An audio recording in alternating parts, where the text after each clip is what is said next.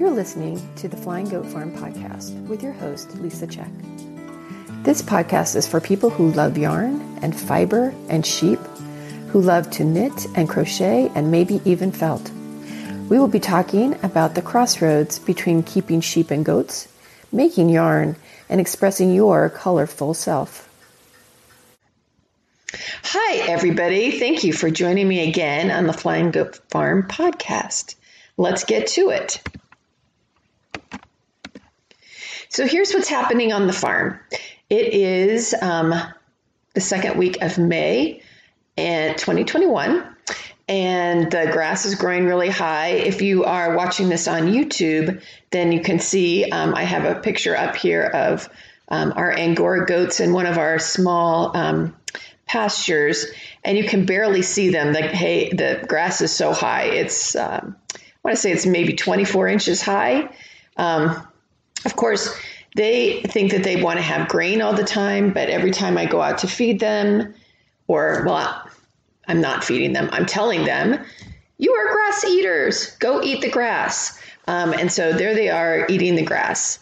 And so the lilacs are also blooming. We're getting things into the ground.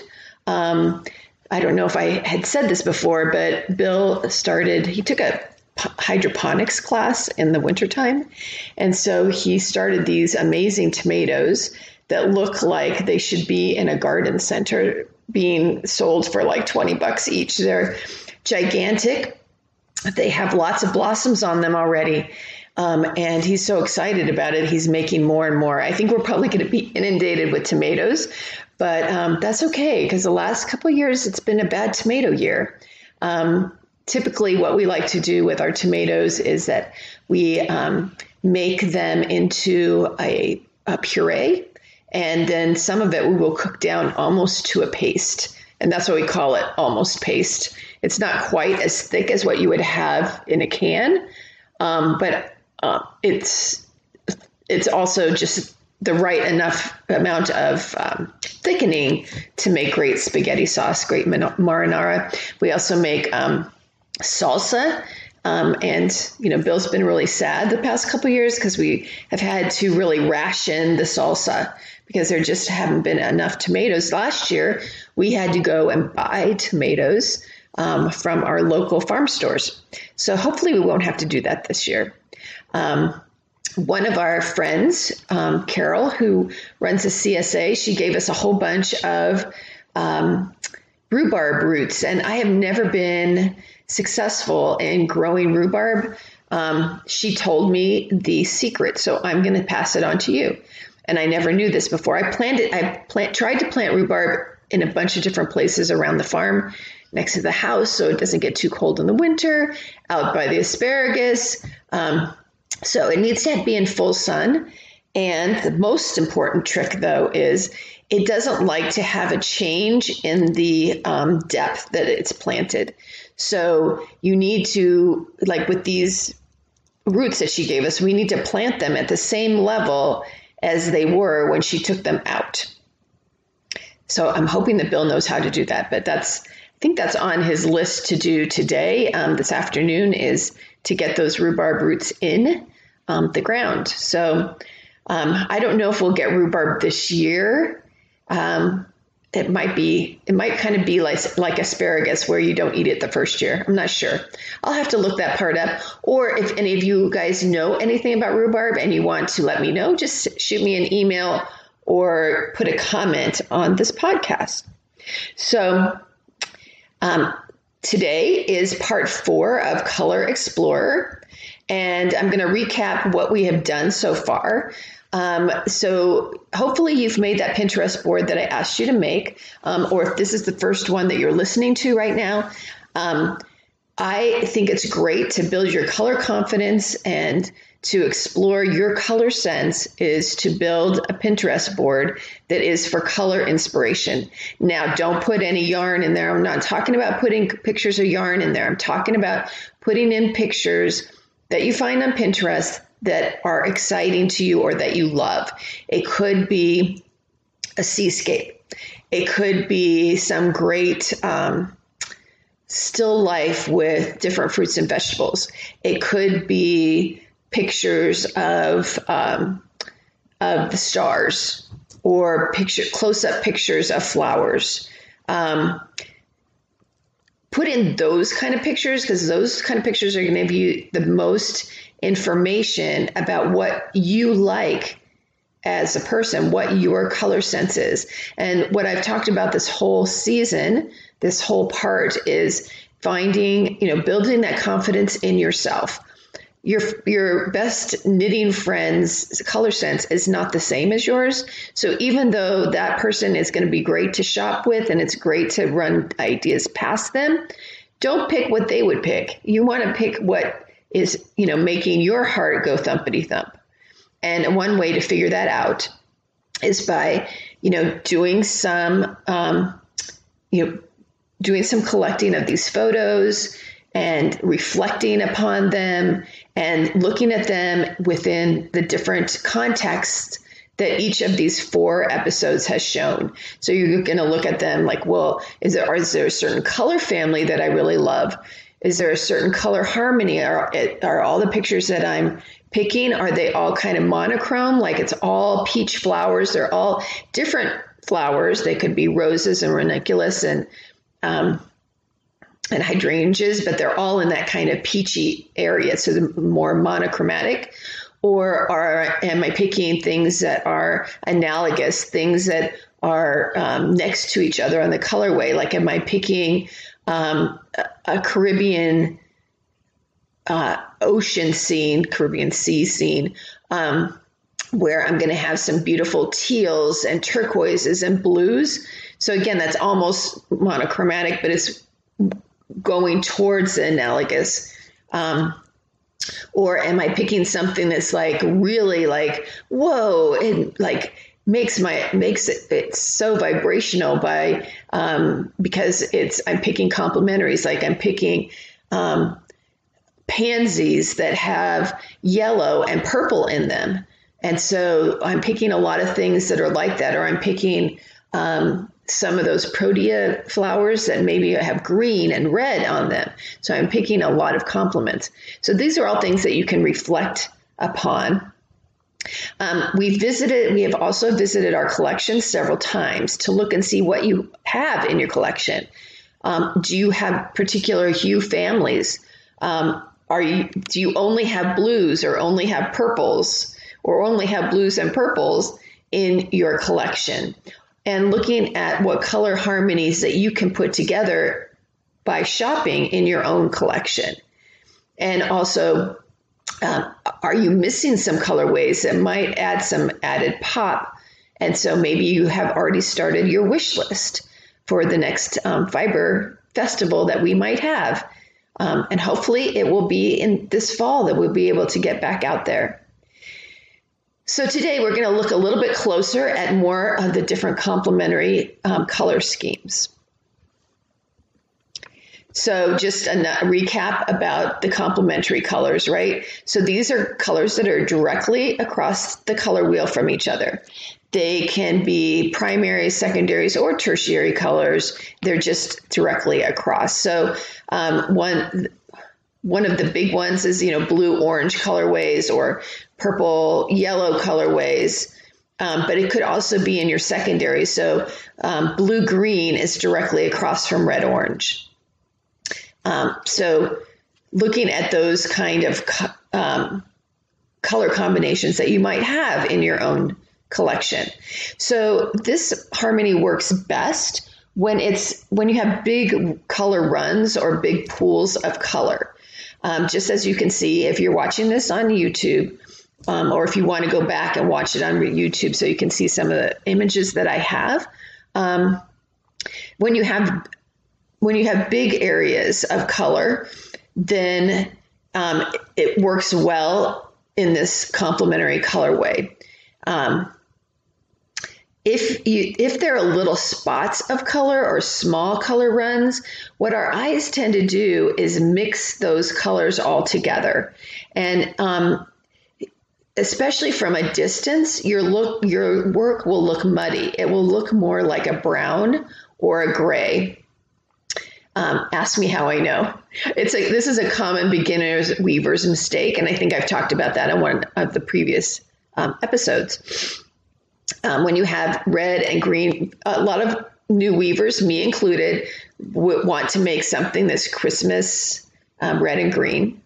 If you are putting red and green across each other, and in weaving, you're going to have there going to be little spots of color that when you look at it from a distance, it's going to look muddy. It's not going to look like a fantastic red and green Christmassy table runner.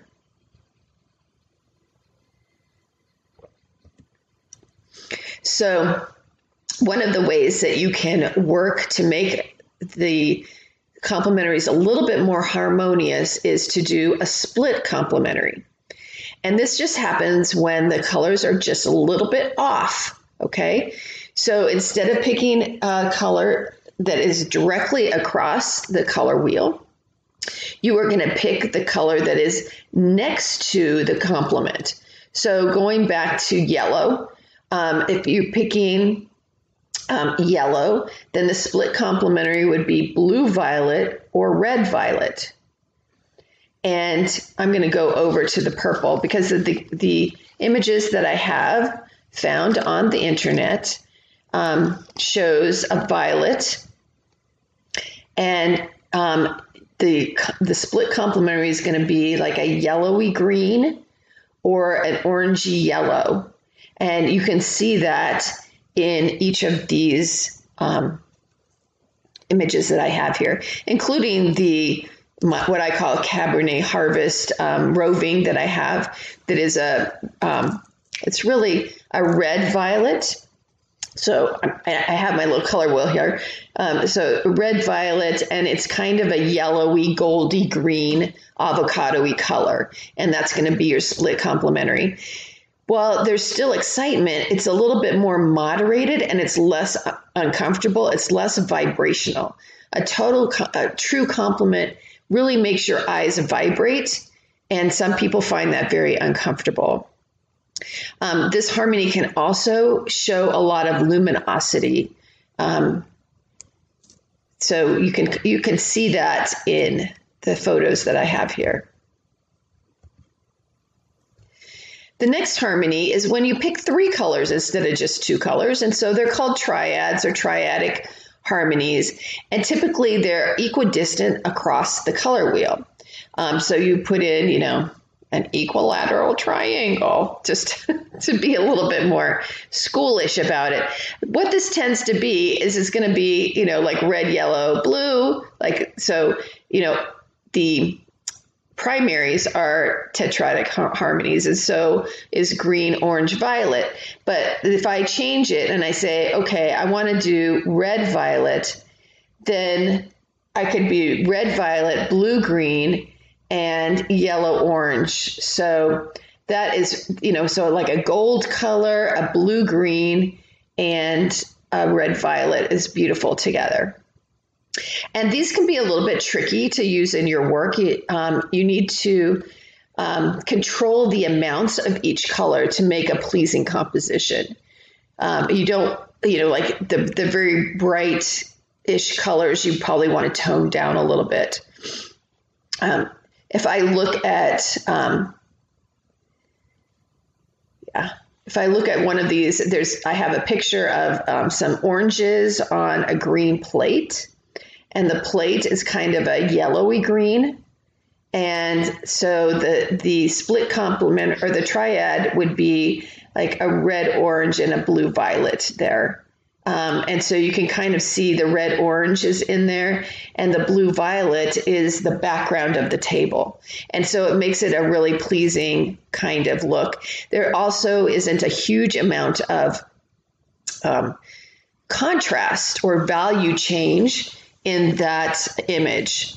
If you look at the other painted image, it looks like a plumeria. You have a lot of contrast with that.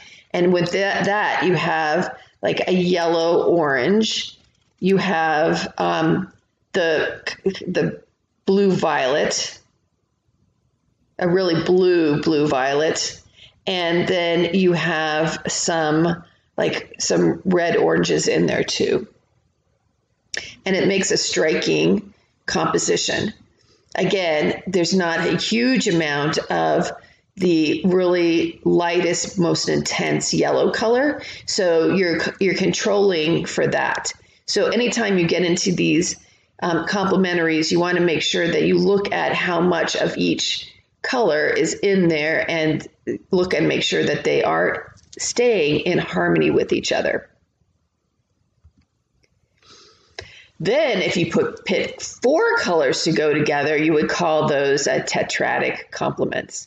And typically these are like a square. You're making a square or a rectangle within the color wheel. And what this turns out to be is that it turns out to be 2 pairs of complementary colors. So this could become a very chaotic kind of color harmony because you're doubling the amount of vibration because you're using 2 complements. And the way that you work to correct these is to change the proportions of them and or to change the tint, tone, and shade. So looking at I have an image here that is some cranes. And so you have a difference. You have very pastel, very tinted colors. They're not totally right in your face, and it makes a very pleasing composition. The other painting that I have has all the colors in very, very bright, intense intensities, saturations, and they've taken the one color yellow, which is the most intense and the most saturated, and made it very, very small. They've used it sparingly, so you still get the excitement, especially when it's next to that purple. But it's not as strong as the other colors. The proportion has been changed, so it acts like kind of like a pop of color, and that's what makes it a pleasing kind of composition there. So not only the colors themselves have, an effect on the color, obviously, but the texture of the yarn or the textile that you're using has an effect as well. Texture affects how you perceive color because textures are going to do something to the surface of your finished textile or the yarn itself. The smoother that the textile is, the clearer your colors are going to be, because it's smooth and there isn't anything that's breaking the surface. But when you add a nubby texture of like a tweedy kind of yarn, or you add a halo with some fuzzy yarn, like with a cashmere or a mohair yarn added, the colors are going to be broken up. The surface is going to be broken up.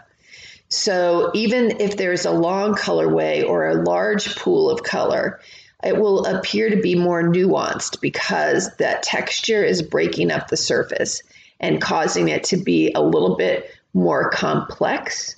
And so that therefore, and it's going to take away a little bit of the bright color. When you use a lustrous yarn, like we have this fabulous, I call it Alto. It's a superwash Blueface luster blended with silk. And it's highly, highly lustrous. It just shines. It looks like, almost looks like a metal when you have it into a fabric. And the shine only enhances the color.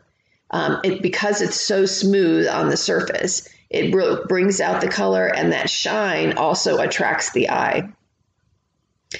And you also have yarns that are more matte. For instance, our Cormo yarn is more matte. It's a lot more crimpy. It's a lot more, the fibers are shorter, so it appears matte.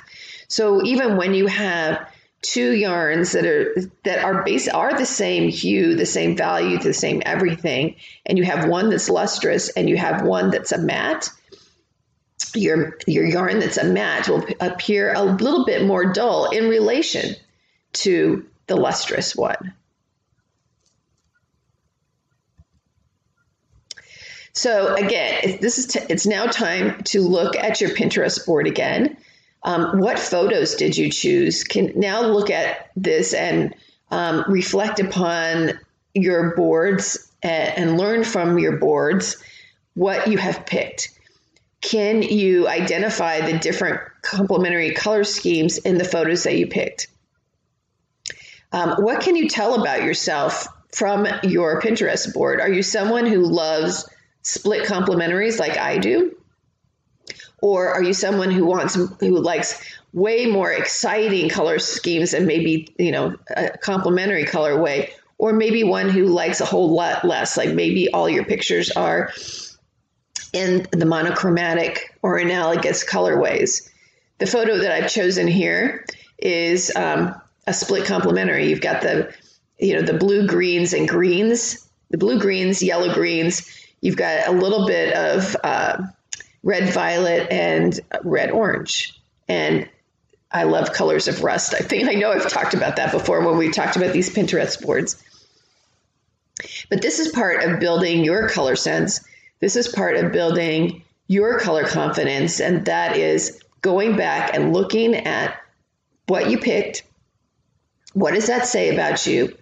What can you know about yourself now that you didn't know about yourself before in relation to color? So now that you have the tools that you can identify the colors that work together in your collection, you can identify the different kinds of color harmonies, and you've begun to build your color confidence. You have reflected on your fiber choices and your photo preferences by looking at your Pinterest board and visiting your collection. And now you've explored the colors and found out what you prefer. And remember, it may not be what your best knitting friend prefers. It's individual. But now you can own it for yourself, and you can start selecting colorways intentionally and not depending on other people to pick them for you. Of course, it's okay to still need help. It's okay to still ask for help. I'm not saying that. I'm just saying knowing what you like is going to help you in the long run make garments and items that you really love and that you're going to love to wear. So it's time to start auditioning your collection, putting things together. And I wanted to let you know, this is how I go about picking my curated shawl triads. So first of all, I take my most loud skein, and that's usually going to be a variegated skein. So that's going to be the one that I'm working off of. And then I pick a color from that. It could be the color that is most prominent, or it could be a color that maybe isn't so prominent, but is one that I truly like and that I want to have more of in my garment. So after you pick that color, now you find a skein in that color that you want and put it together. And this may take a few tries, and that's why I'm calling it auditioning your collection. If you say, my variegated colorway has pink and orange and green in it, and a lot of white background. And so I know that I really like pink. So then I'm going to look at all my other pink yarns that I have, and I'm going to put them together with my variegated. Which one looks better with this? Which one looks better with that? And then I find the two that I'm really going to like. And what I would say is, especially when you're first starting out, and I just think this is a good design idea anyway, and that is that if you are only going to have one variegated color in your 3 or 4. So your second and third skeins are either going to be spreckly or they're going to be semi-solids in some way, so that you don't have a whole bunch of chaotic colors running together. So now, especially if I'm looking at this first photo that I have, so now I have a variegated and I have a semi-solid colorway. And then for my third skein, I can either pick another semi-solid or I can pick a spreckly one. And for this time, I chose a spreckly one that's mostly has the white background that kind of matches the white background of my original skein, and then has a lot more of those fun spreckly colors. And if you look at the other items or the other shawl trios that I have here, they come with a similar set where I've taken, one skein that's variegated and then one that is semi-solid, and the other one would be either another semi-solid or a spreckly one.